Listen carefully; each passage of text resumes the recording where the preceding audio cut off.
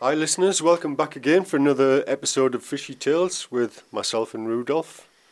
Welcome, Rudolph. Hi Mick. Nice to be back and talking a bit of fishing with you. Yeah, great to be back again. So we're in August still. We've typically we would have come to the end of the sardine run, and we thought we had come to the end, but lo and behold, we've had nettings again. This fantastic run keeps going on, and we've had some nets in Durban, haven't we? Yes, Mick, it's been an exceptional year for us regarding the sardine run. And yes, it's basically on a daily basis, still netting sardines in Durban. And where we live, further down south, in Nkomaas area, there's still sardines out on backline and out deep. So it's just an exceptional year when it comes to sardines. And it's very, very good for the whole ecosystem. Yeah, I can't believe it, Rudolph. I mean, I've been out on my jet ski, and when I've launched out of Nkomaas River, I've had to avoid the shoals of sardines when I'm launching. It's been phenomenal. But on about avoiding things, what surprised me in the last few weeks is the amount of whales about. I literally last weekend had to avoid two of them. I was going to have a collision with a great big whale. And those are guys who've been out there and been anywhere near the whales. The absolute scale of those things when you come up close to them is just phenomenal. I mean, it's a pleasure to sit and watch them, but it's quite scary when they come close. Have you had any experiences with whales? Yes, Mick. It's obviously seeing all these whales out there is stunning this time of the year. And I always ask myself why people go down to the Cape to do whale watching when we've got so many whales here on our doorstep just south of Durban. You can go basically anywhere and just stand with the binoculars and look at whales this time of the year. So it's very, very nice to see. Yes, when we come to encounters with whales, I've had a few on the boat where generally the whales, I think the calves come and inspect the boat and they're curious to see what this thing is floating here. And then the mommies come and chase the calves away. And that's when we start really getting a bit scared because those are huge animals. And, if a whale jumps next to or on top of your boat, you're in big trouble. So it's an amazing thing to see, and it's amazing to see how big these animals are. Oh, it's incredible. We have to remember, of course, there is regulations about whales, and you're not supposed to go too close to the whales. But I think these whales forgot to read the manual. They get a little bit too close to us. And that just brings me... I've just remembered a story, the true story, this one as well. My friend... Let's call him Charles. That is his real name, by the way. From Margate, a couple of years ago, he actually hit a whale with his jet ski. Oh, goodness. That thing came from nowhere. He hit the whale with the jet ski, went over the handlebars. I mean, that is so scary. I hope that never happens to me. No, that's a scary event. Yeah, so on about the whales again. They're quite late this year, Rudolph. August, and all of a sudden they're all over the place. A little bit late, are they? I think so, Mick. I'm no expert on the whales, and I think in a later episode we'll get a bit of information on the whales and give you guys a bit of an in-depth talk on the whales and what they do and where they go. But definitely, just from my experience with the whales, are a bit late this year, and I'm sure it's got something to do with the currents and out there and their migratory routes. As I said, we'll do a bit of homework and tell you guys a bit more about it. But they are definitely a bit late. But now that they are here, there's lots to be seen out there. I just glance over the sea and I see 4 or 5 at a time, and it's amazing to see them. Yeah, it's phenomenal. I mean, you can't get enough of it. Like you said, why do you go down to the Cape? You just have to go and anywhere along the coast at the moment, from south coast all the way up to the north coast, well, all the way to Mozambique. They're just everywhere. It's absolutely great that we can see them. Yes, Mick. And something I find quite interesting about these whales is that on calm, flat days, they're not that active. And as soon as this wind starts blowing, especially now in August, we've got this nice August wind blowing already, these whales just get more and more active. And that's something I'm going to do a bit of homework about and find out exactly why they are so active when the wind blows or when the sea gets rough. There's a clear sort of line there where the wind starts blowing, and these fish just become active.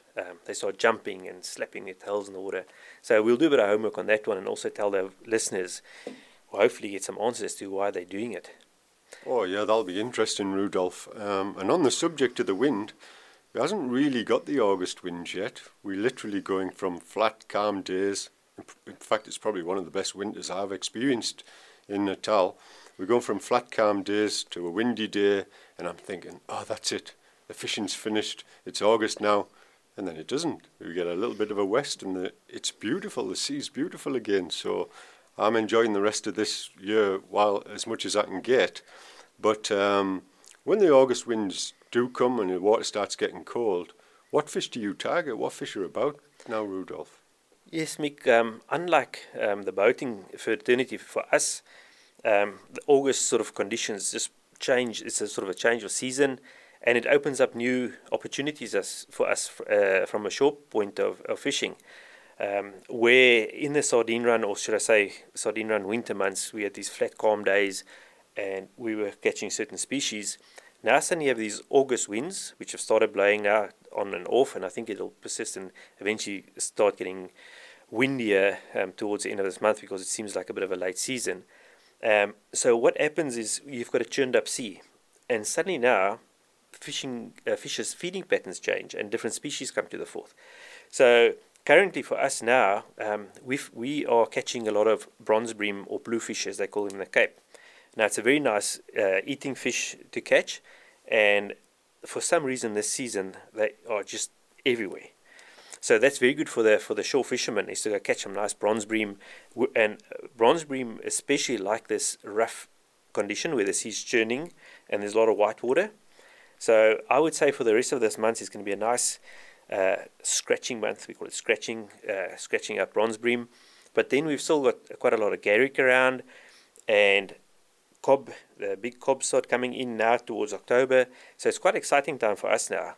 We'll be changing our style of fishing from our sardine run type of fishing to more catching these fish that operate in these rougher conditions. And we call it scratching, which is a nice, fun way of fishing in the reefs and catching all these reef species like bronze bream and cob and some of the other species.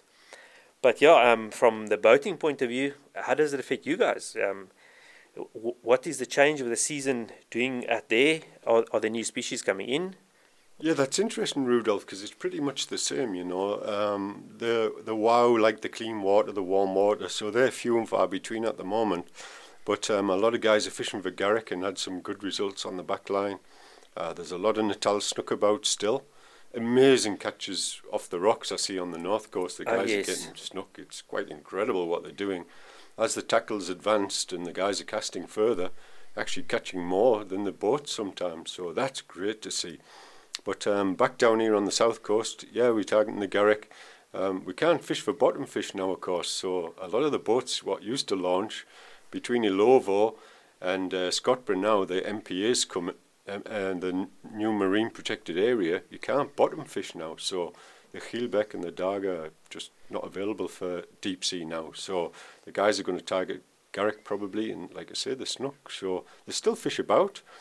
The only problem, I suppose, with the August is we're getting those rough seas now, and the surf's getting churned up. You like the fishing, but of course the launching gets pretty tricky now. Which would be a great subject for us to talk about, is, you know, you have to be a good skipper to launch from some of the launch sites down on the south coast, especially Umkomaas can be a bit tricky. Yeah. So I think, you know, later on we're going to maybe talk, next episode we're going to talk about what it takes to be a good skipper and what conditions you can launch in, what you can't launch in. What do you think we talk about that later? Mick, I think it's a brilliant subject to touch on, because we, living in Umkomaas at a dangerous launch site, every now and then we see what happens when things go wrong. So with someone like you with all the experience in the safety side of the boat launching and jet ski launching, that would be a very, very interesting topic to touch on and give people a bit of advice and help them become better at skipping. Okay, that's great, Rudolf. Yeah, let's pick up and talk about that on the next episode. So I think that's about it for this episode, Rudolf. I've really enjoyed it. So from me, goodbye, listeners, and we'll see you next time.